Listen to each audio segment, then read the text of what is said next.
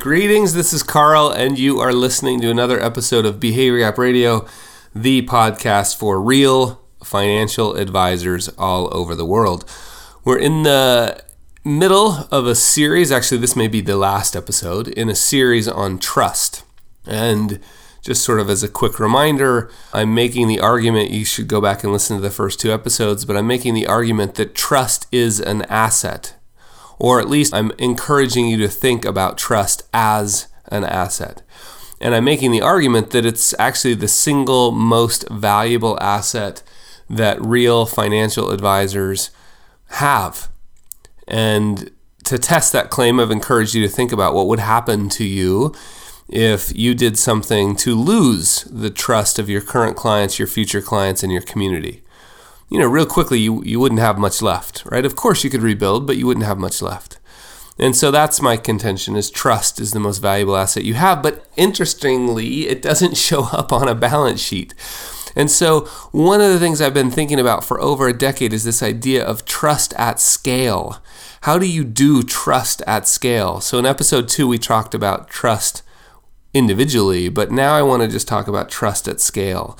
And that to me is what we're trying to capture, is trust at scale. And in order to do that, I would encourage you to sort of build a trust asset, something on your, that could even show up on your balance sheet. And I think of that as a list of people, a collection of people that have given me permission to communicate with them.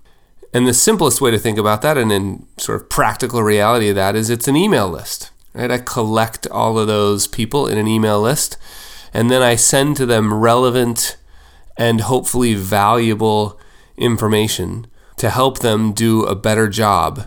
So that list in a very large, in a very real sense, is the most valuable asset that I have, that email list. I don't know what the numbers are today, but I know it's getting close or over 20,000 people who've raised their hand and said, hey, you can communicate with me. And it's the single most valuable asset we have, or I have. And so we try to be really careful about never doing anything to abuse that trust. And one way to think of it too is also sort of trust.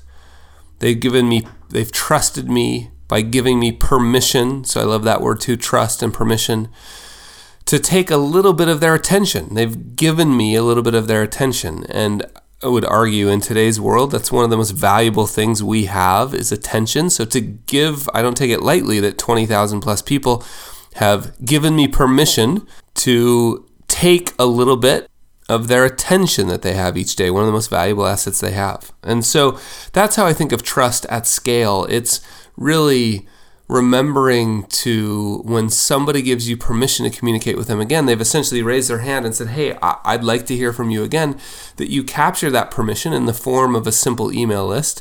You use some of the free tools, which I'd love to know from you. Would you like me to go into detail about how to build an email list, what tools to use, what free tools? Do you want details about that? If you do, email us here at the team, hello@Behavior Gap. Send us emails and let me know, because I'd be happy to break down really specific information on how to do this. It doesn't cost anything but a little bit of your time. And again, I would make the argument that it might be the most valuable thing you could invest your time in, is building a trust asset that captures permission to communicate with people that have given you permission to do so. So that's how I think of trust at scale, is just simply communicating broadly with people with relevant, timely, important information. I hope that helps. Would love to hear your feedback. hello@Behavior Gap gets to the team here, so it's certain to be read. And that wraps up another episode of Behavior Gap Radio, the podcast for the Society of Real Financial Advisors all over the world.